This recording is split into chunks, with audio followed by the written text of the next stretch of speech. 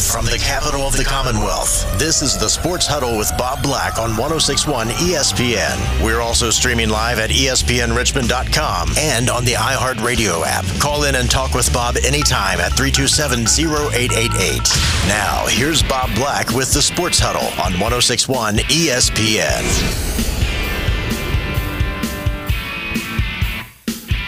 Well, the buzzer has sounded, or the bell has rung, and I don't mean the stock market bell, although that probably rang a couple of minutes ago at 4 o'clock also. I don't know if it was up or down today, but it was kind of the down day in the National Football League. It was cut down day, and the 4 o'clock deadline has now come and gone in the National Football League, and rosters are at their 53-man max heading into Game 1. But as several general managers have already cautioned, it's a fluid 53-man roster. Things can still happen to that roster. And, of course, many of the guys who, unfortunately for them, got cut today could wind up on practice squads, either of the teams that cut them or of other teams, without a doubt. And there were a flurry of trades, nothing major, but certainly a flurry of trades. Kickers seem to be a popular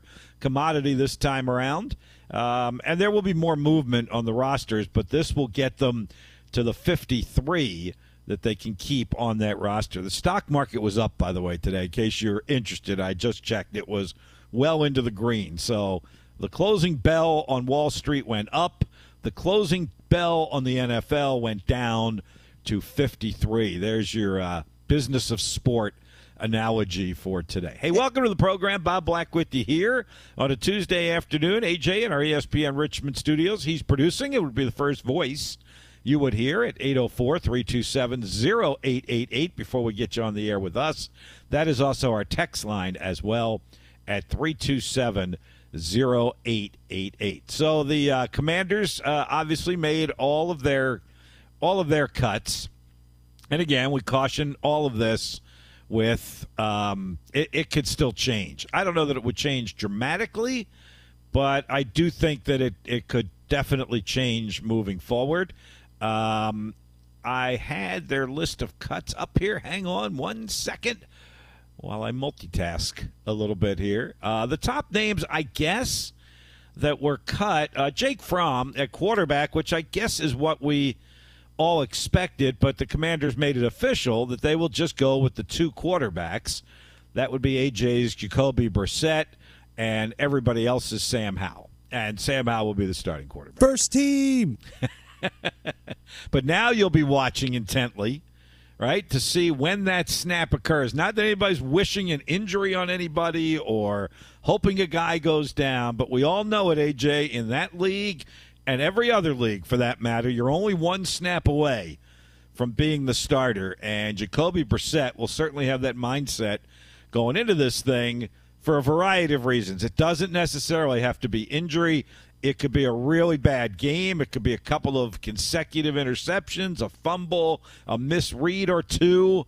And we'll see how long the leash is on the second-year quarterback of the Commanders, Sam Howell, who's really a first-year guy, obviously just played in that one game last year. So I think you still got a chance at that. However, your bold, brash prediction, and I give you credit for that, from way back in the 95-degree sweltering weeks, days, and months of the summer, was that Jacoby Brissett would be the starting quarterback on opening day. Barring something totally dramatic and traumatic, AJ, that's not going to happen. I'm sorry. You know what's funny is, you know me, I'm kind of a big softie. I kind of feel bad for Sam because I've been so against him. So I'm like low-key, quietly rooting for him to do well because I feel bad. Well, maybe that was the reverse jinx that he needed to do well. There you go. And maybe this is a reverse jinx for him. Maybe. Maybe. That is possible. No doubt about that. The other name, I guess, and Matt and I talked about this yesterday, was Jared Patterson, the running back out of Buffalo. The little guy who could. So his time ran out with the Commanders. Now they could keep him on their practice squad. Derek Gore was the other running back that they cut today. So they cut both of them, and they're keeping three. They'll go with three on their opening day at the moment, active roster. So I would say those were the two big names on the Commanders front. And we'll continue to scroll the wire, and I'm sure we'll come up with rosters for all of these teams as we move forward. I think Matt mentioned this name because I didn't know it either.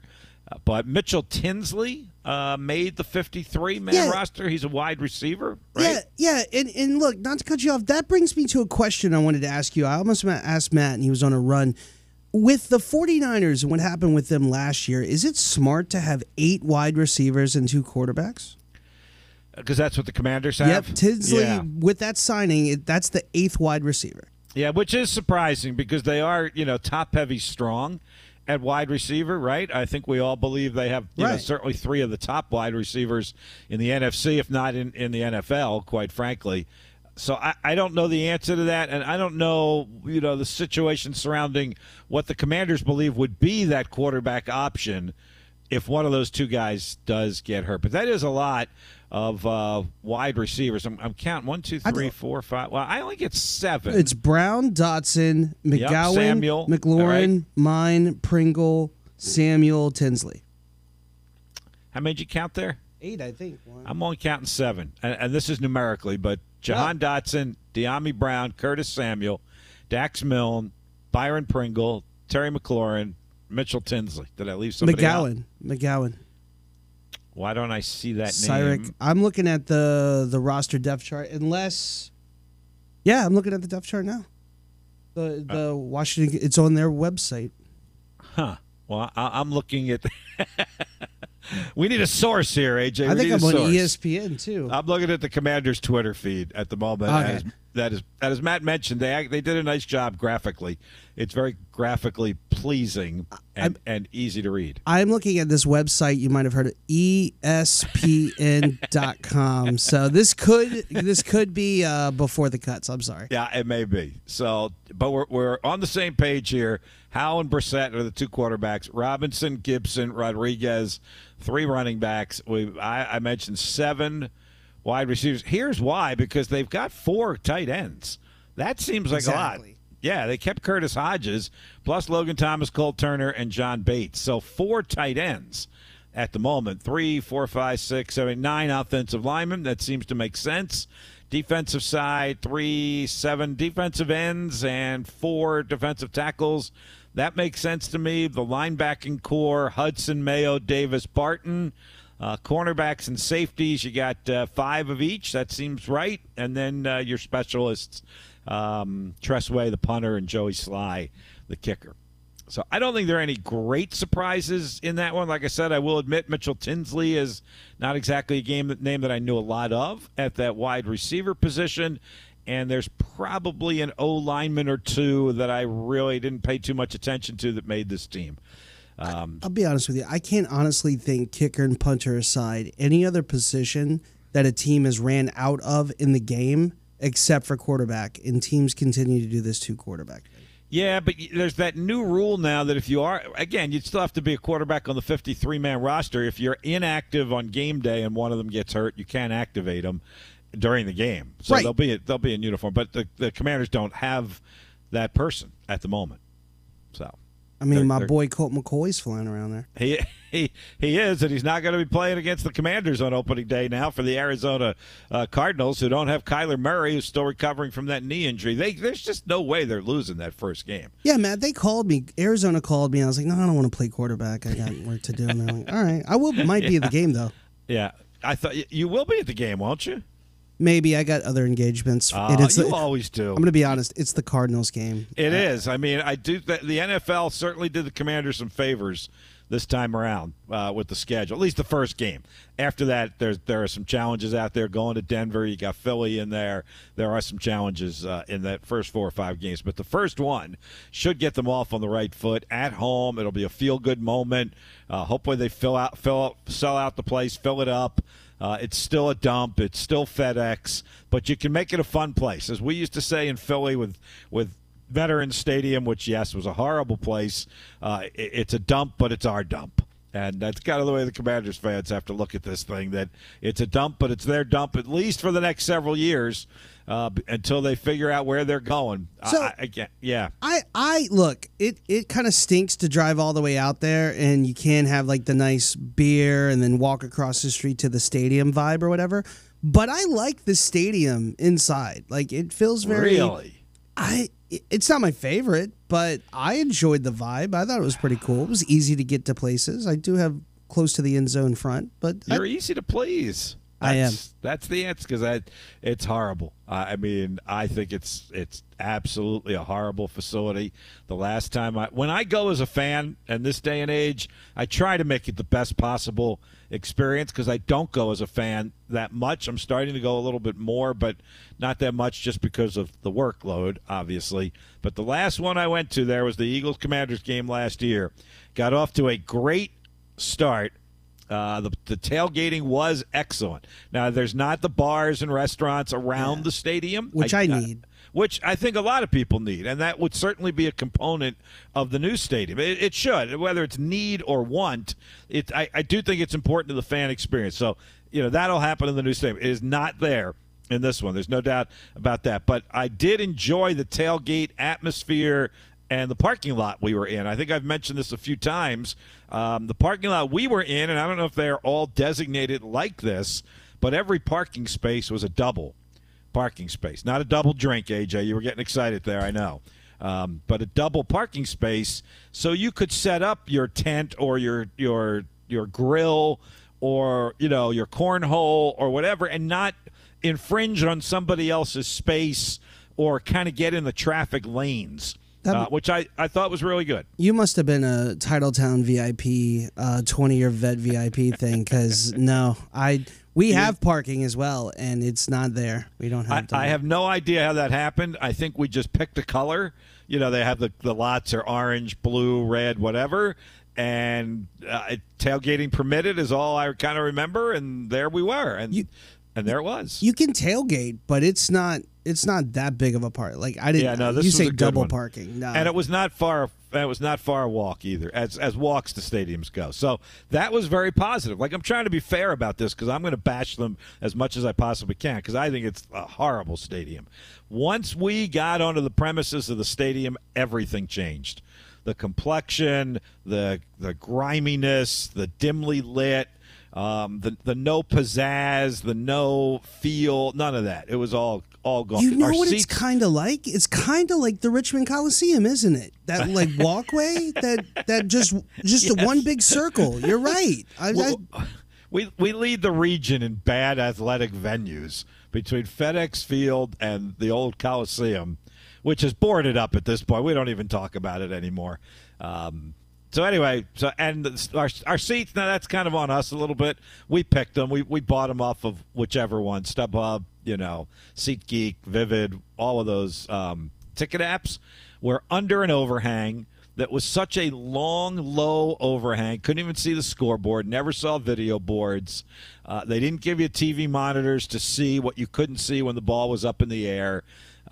Terrible experience. Bob, when you come to watch the Eagles game with me coming up, we are at the end zone. You can see the moon. The moon is perfectly above the sky, like in front of you. You're going to love these seats. I'm going to love that. I will. Absolutely will love that.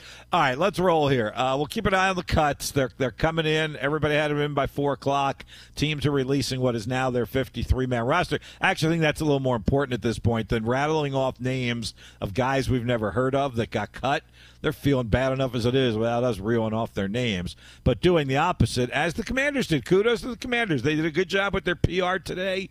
They got it out as soon as it was ready. They talked about the players released, and then they gave a nice graphical update of what their roster looks like right now. So good for the Commanders. They're still winning August, right? The calendar's getting ready to flip. Things are going to change. We get to September, but they have won August again. Here's what's happening on today's Sports Huddle. Here's what's coming up on today's Sports Huddle. Just a huge fan of the sport. This is the River City Rundown.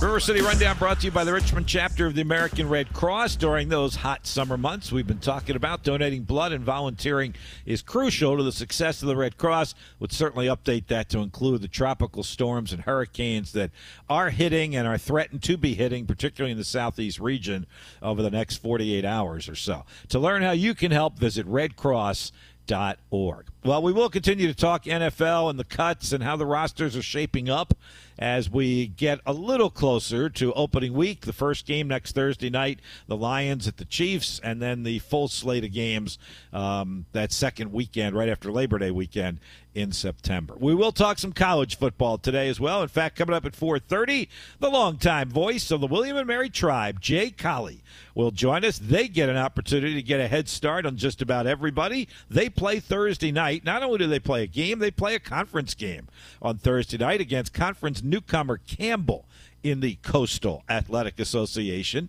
the CAA. So Jay will be rolling early here for a Thursday game, so he's going to join us this afternoon. He's got to be feeling pretty good. For all the years he's been doing this and all the great teams they had under Jimmy Laycock, this is a pretty good 2-year stretch that they are in and are going to be in, it appears. A great team last year that won 11 games, and their preseason like 4th in the nation, and the preseason favorite in the CAA this year. They've got 2 tremendous defensive players back on the D-line and a very high-powered offense, veteran quarterback and running back. They're in store for a big year, it would seem, in Williamsburg. So we're going to talk with Jay about all of that about 48 hours in advance of the Tribes opener against Campbell on Thursday night. Jay's our only guest today, so that leaves it wide open for us.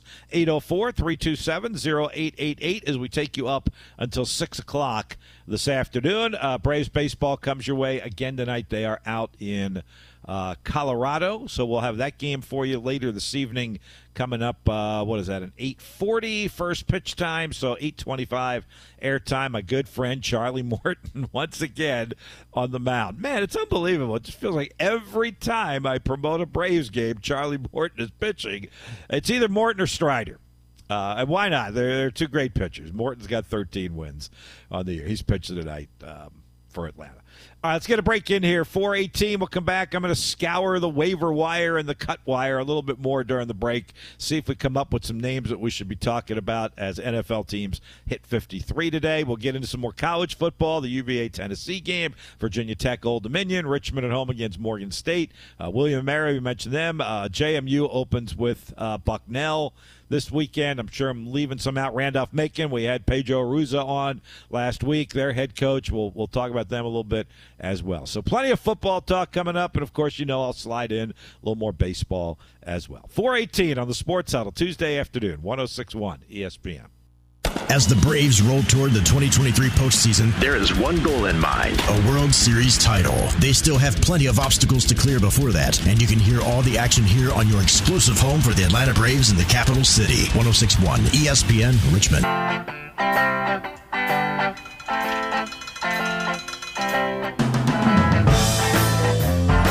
So I was eavesdropping a little bit on Matt's Border to Border show today, and he was correct, AJ, when he mentioned that we were talking yesterday about the line on the Virginia-Tennessee game, and I think it's 28, I believe, is the line, obviously, for Tennessee. And Matt said, he will cover. He will take Virginia, beg your pardon, to cover.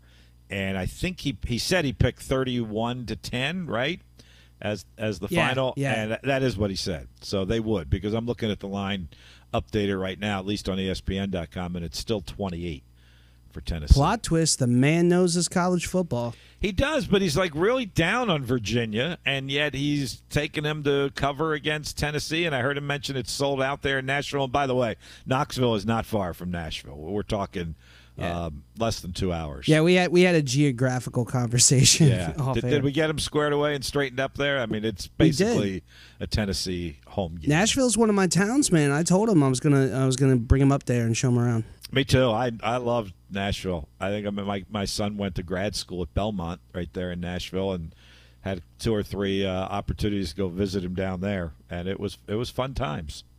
Very much so. All those country music singers that have those bars named after them, right? Down there along Broadway, and they have the rooftop bars. That's good stuff right there. So there are restaurants, too. I'm not just going to places to drink all the time. I don't want people getting that reputation, anything like that. That's the town to do it. Like that New Orleans is low-key two of my favorite cities. See, I like Nashville better than New Orleans. Like, I mean, I've been to New Orleans several times. I think I prefer Nashville, actually, to New Orleans. But anyway, I wouldn't mind either one of them. Wouldn't mind going to see an NFL game in either one of those cities, actually. So anyway, all right. So that's the Virginia-Tennessee. What's that? That's the Virginia-Tennessee game. Virginia Tech, Old Dominion. So Virginia and Tennessee started off on Saturday, and basically Old Dominion and Virginia Tech finish it up, at least when it comes to Commonwealth games in the state. The Tennessee-Virginia game is the earliest, along with Randolph-Macon and North Carolina Wesleyan at noon, and then the last game is Old Dominion at Virginia Tech, which is the 8 o'clock game Saturday night. All right, let me get to the phones. Before we get to the break, Jay Colley, the voice of the tribe, going to join us coming up here in just a moment. We mentioned they open on Thursday at Campbell at 7 o'clock. Reggie, you're online and on the air with us this afternoon. Hello, Reg. Well, hey, young man, Tennessee is definitely one of my favorite states. Before she was my wife, my fiance, I was at Algier Airlines every 2 weeks. I said, woman, I'm coming home to get you, girl, back Calgary. I'm getting you away. You bring him back to Virginia. And the rest is history, as they say. They lived happily ever after. That's right. Yeah. Yeah, well, I'm trying to be happy. I don't know about her. Yeah. I'm trying to make her happy, you know. A happy wife, happy life. You know how that is, right, Bob? Oh, yeah. You got that right. Yeah. What's so, up? Bob, Coach Wilson, I hope Morgan State going to get a nice check. I'm a little worried about my brother and MEAC coming up here. Then the following week, y'all get a nice check from Michigan State. Yeah, I don't know. You gonna look for the brothers as far as getting paid? I don't know what the price tag is. I know what the price tag is. I'm pretty sure I know the price tag on the Michigan State game, but I do not know what we are paying Morgan State to come to Robins Stadium this week. And I had a really nice chat with Coach Wilson. Yeah, on yesterday, on Monday, we did a Zoom call with our broadcasters, and he's really, I think he's got the right blueprint there. Reggie, I don't know that it's going to happen this year. This is his second year at Morgan State. Yeah. Hopefully he can surprise some people in the MEAC. How about that? Well, I mean, Bob, just be honest, the facilities with the MEAC are not on par with the Big South, or either CAA or whoever it is, Cognac Service. And I'm happy that I'm praying no major injuries happen, but I'm happy to get a nice payday for Richmond because they really need it. Yeah, I mean, they're going to come in here looking to compete. I think he feels like he's got some athletes who can compete, on both sides. But I think a little more so on the defensive side, actually. I think he feels a little bit better defensive. I think he's just very young, particularly up front. I was looking at their depth chart. They got a lot of freshmen on their offensive line. That's not usually a good thing when you have to put true freshmen. No. Well, see, that's something about Coach Brown with Dion, because if he can win 4 games, I'll be shocked. I think they get with TCU the first game this week. Colorado, don't they have TCU? Yeah, we went through this last week. I think when Lewis was in producing for AJ, he asked about Colorado because of primetime, and I think Sean and I both went through that schedule and found about four, maybe 5 wins, maybe on that schedule. Yeah. But yes, they open it at TCU Saturday. Yeah. Welcome to the big time. This Aflac commercial is not going to help him then. No, it is not. You're right. All right, Reg. He'll find out he's not the GOAT.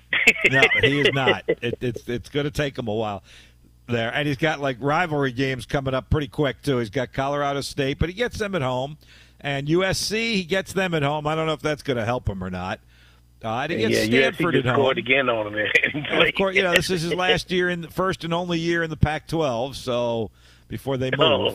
Yeah. So everyone's going to take it out on them and then say, get the door, don't let the door hit you on the way out. So. All right, Reggie, we got to roll before the door hits me. Thank you, my friend. 4:28 of the Sports Huddle timeout. We'll bring it back home a little bit here, and we'll talk some William & Mary football. They're going to have a big year, it appears. Jay Colley, the longtime voice of the tribe, joins us next on the Sports Huddle. Up a whole lot of sports with a whole lot of opinion, which means you've got a whole lot of listening to do. Big Al is live from 8 to 10 weekday mornings on 106.1 ESPN Richmond.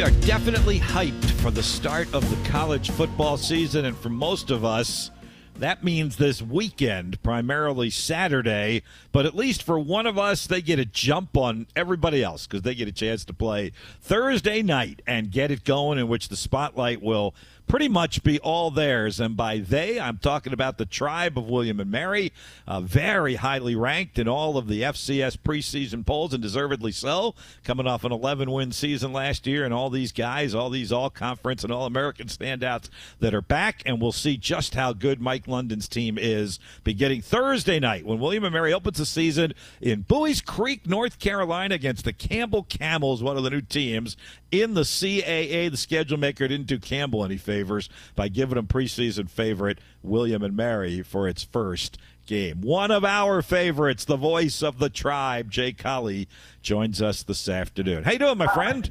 My junior broadcasting friend, Yes. Bob Black.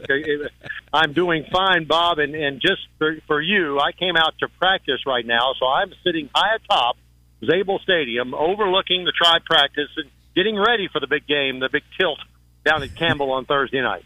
I can hear the excitement in your voice, and you're giving us that eyewitness perspective that only you can give us from practice. Don't give us too many secrets. I don't want Coach London on my. Coach London. If I tell you what color uniforms we're wearing, he's not going to be happy. But we'll digress there. Go ahead.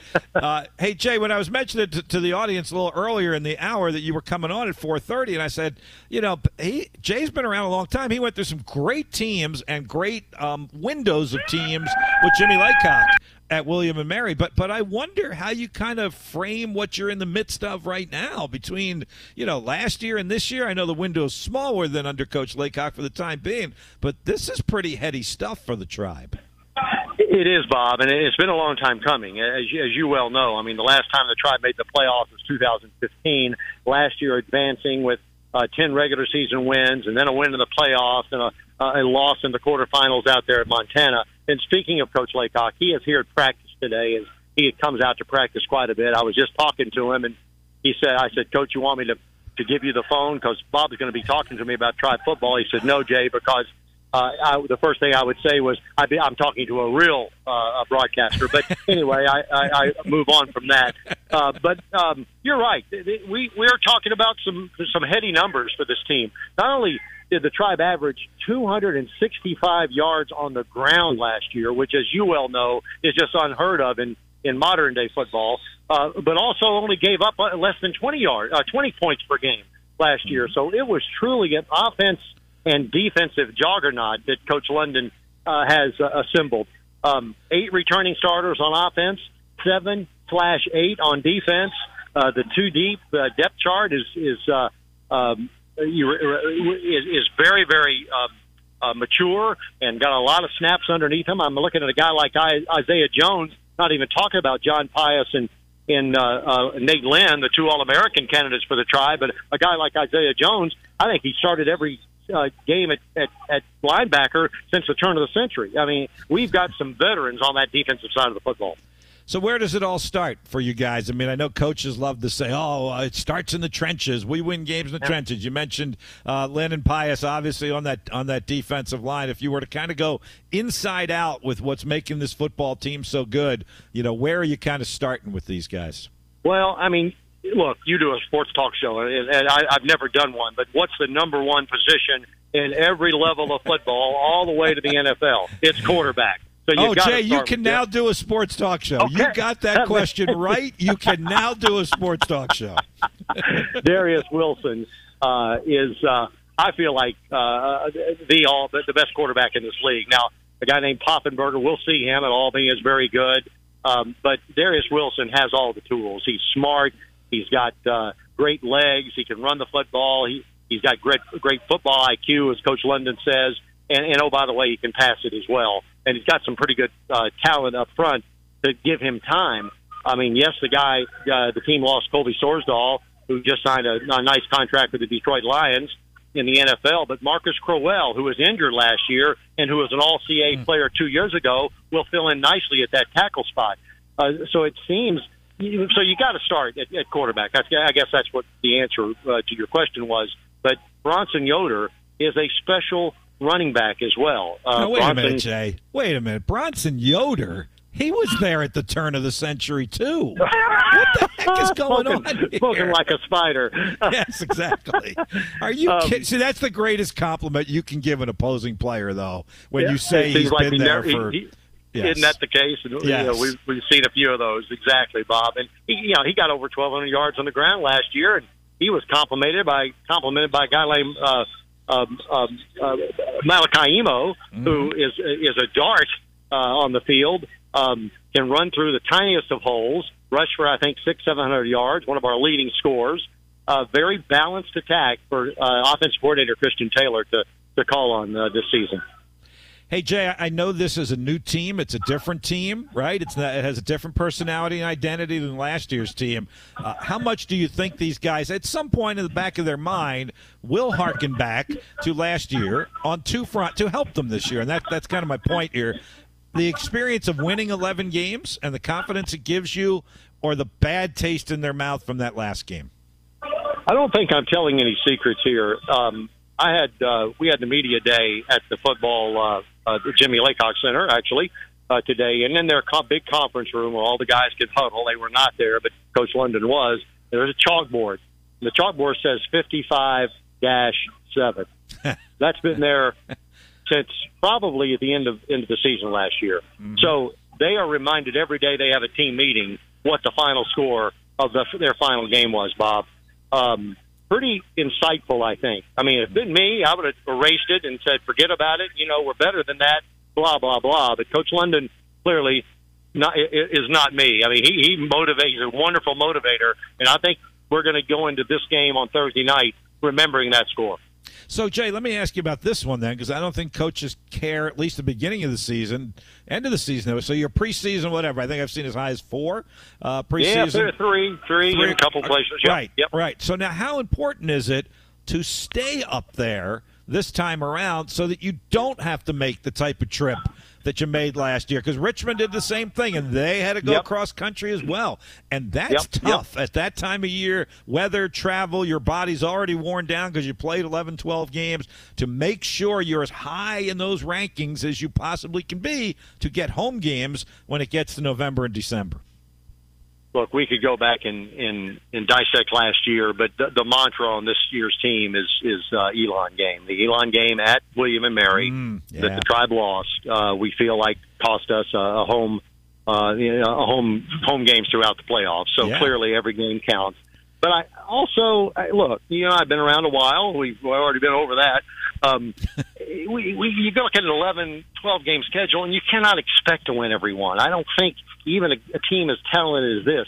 It is the CAA after all. So, to come out and say you cannot have a blemish on your schedule, I think is a little bit far-fetched. Now, it may be that way, and clearly every team takes it 1 week at a time, but will the Tribe need to have an unblemished schedule in order to get a home field advantage the entire playoffs? Who knows? Will the Tribe make the playoffs? I mean, Bob, this league, I would love to go back 20 years and look at the prognosticators, because it seems to me in my old brain that more often than not, the teams that were picked in the bottom 5 finish somewhere in the top 5, and 2 or 3 teams in the top 3 or 4 finish towards the end of the pack each and every year. And I think there's a reason for that. It's tough to predict FCS football because of what injuries can do, and in this case, what transfers can do. I mean, this team we're playing, Campbell's got 17 FBS transfers that are coming down from wherever they came from. So they're a completely different team. The Tribe beat last year in Williamsburg 37-22, for instance. Yeah, I think that makes them scary. I do. The great unknown there, particularly in week 1, and the impact that all those transfers that you mentioned will have on that particular game. And you said, I go back 20 years and somebody at the bottom of the league is going to be in the top. I think you're absolutely right about that. But you and I go back even more than 20 years. And the CAA today – yes, we do. It doesn't need to be documented any more than you and I have already done that. The CAA today is not what the CAA was back then. I just wonder your thoughts on where the CAA has gone at this point. We're talking about a Campbell now and a Monmouth now and a Hampton and an NCA&T, and this is an entirely different framework of the CAA than what we are used to. Let's put it that way.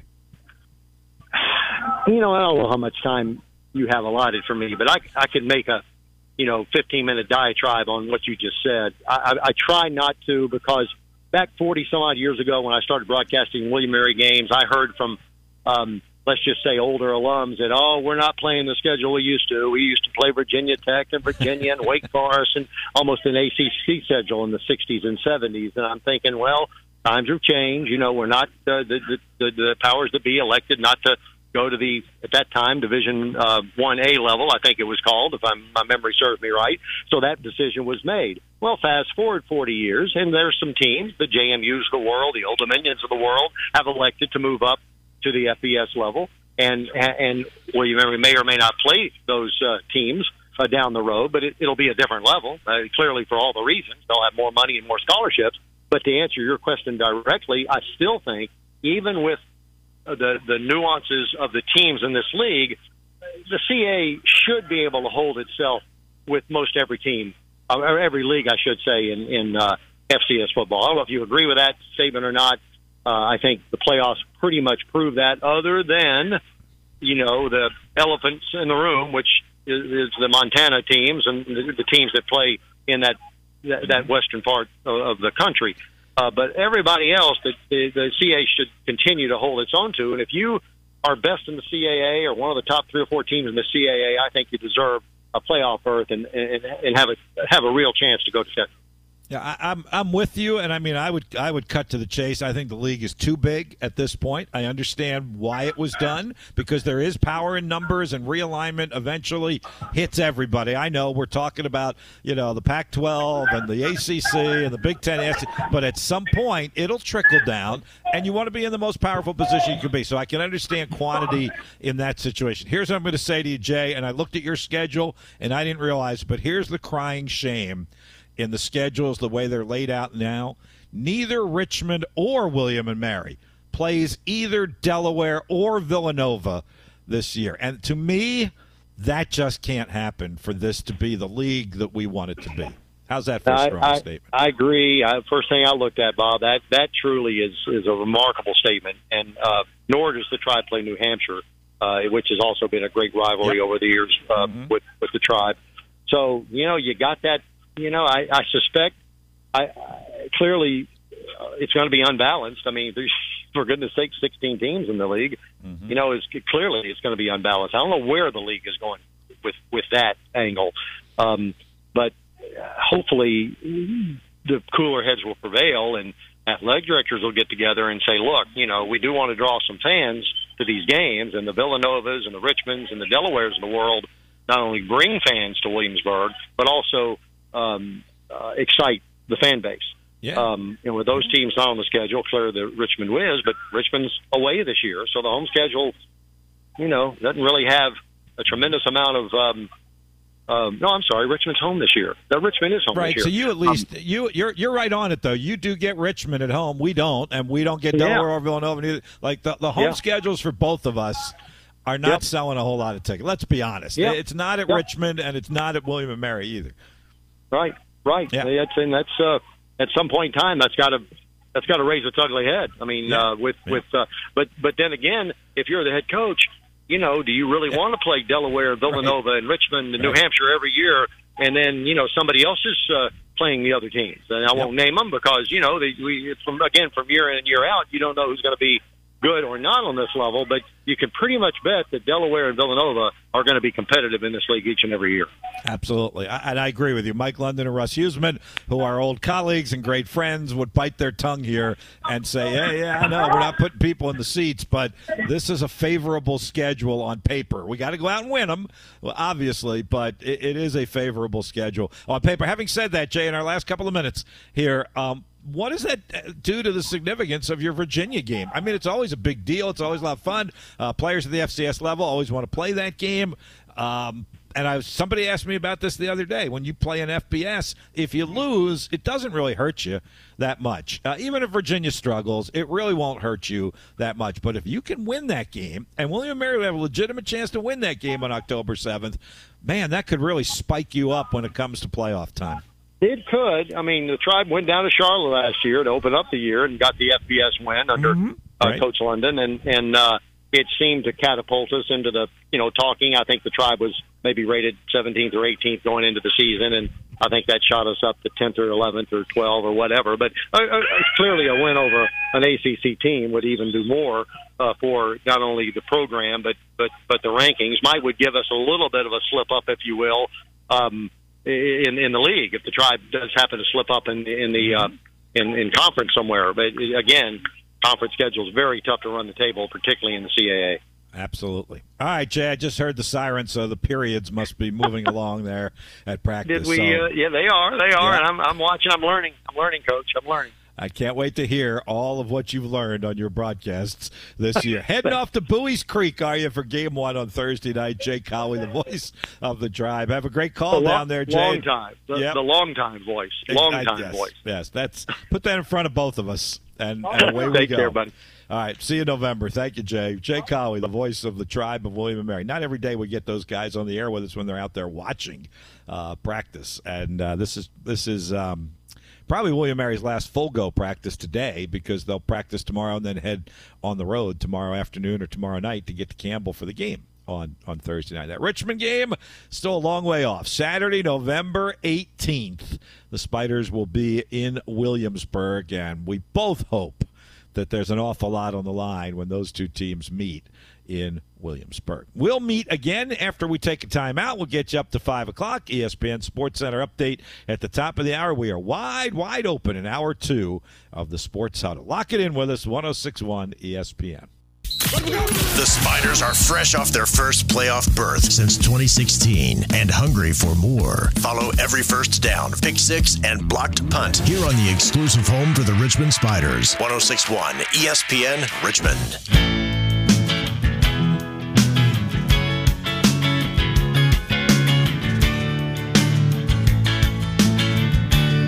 By the way, I know we've got potentially some rain.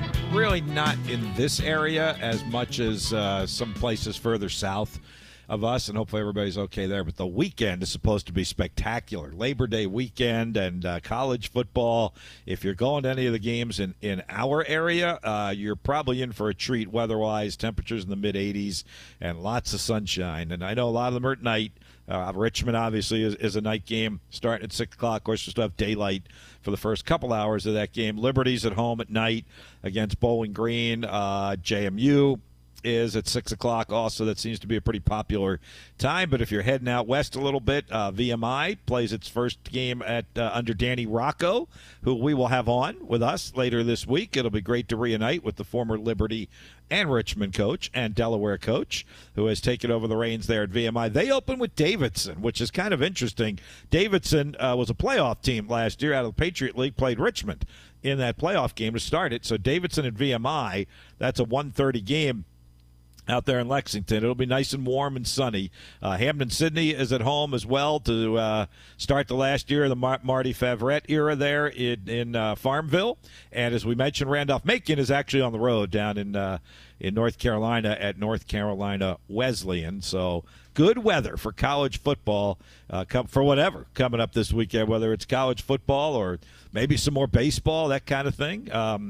Braves are on the road at Colorado. They won big last night. The biggest problem with last night, did you see Ronald Acuna got attacked by fans who came on the field? They kind of stumbled into him, and the usual stuff. You don't get to see it on TV. They don't want to show those people. Acuna was fine. He was all right. The fans were arrested, and the game went on. And the Braves had many more hits than that. They had 18 hits last night in knocking off the Colorado Rockies 14-4. All right, thanks again to Jay Colley. What's that? It gets wild in Hotlanta. The game wasn't in Hotlanta, though. They travel. They do. They were in were in the Rocky Mountains. I meant the fans. Oh, the fans I'm get just trying wild. to save myself. Yeah, it's okay. So I know where you're going with that. It's all right. Yeah, the fans in Colorado have had a long year, so they were taking it out. Yeah, they're one of the worst teams in baseball, so they took it out on the best team in baseball. Braves got their 85th win of the season last night. Man, they are coasting. I got to start looking for that magic number for the Braves. I know we haven't. Maybe when we hit September, that will happen, and we'll that big old number 12 next to the Phillies just keeps sitting there, doesn't it? The game's behind. Yeah. Yeah, I don't even bother with that column much anymore, AJ, to be honest with you. But if you go to just the wild card standings, that I enjoy that a lot more, because then the Phillies are in first place. So, and the number changes quickly from that minus 12 to plus 4.5. Yep, and that's where the upsets happen. It could, and they were talking last night about normally there is a wild card team that makes a run deep into the playoffs. Washington did it the year it won the World Series. Philadelphia did it last year to get to the World Series. So they're hoping that's what's gonna happen again. So Phils are in pretty good shape right now. The Braves are just on cruise control, and they keep winning games. They've had a good road trip again out west, where it's not easy to win. So they're still zeroed in, and they're still very much focused. Those Atlanta Braves are. And you can focus on them as well. You'll hear them tonight, 8:40 first pitch time from Colorado. All right, 1 hour down, 1 hour to go on the Tuesday Sports Huddle. We'll come back. Yes, some more football talk. Continue to scour the waiver wires, the cut down day, all of that, plus some college football talk for you, and a little more baseball as well. And whatever's on your mind, love to hear from you. 804-327-0888 when the Sports Huddle returns next. Ray Magliozzi here for eBay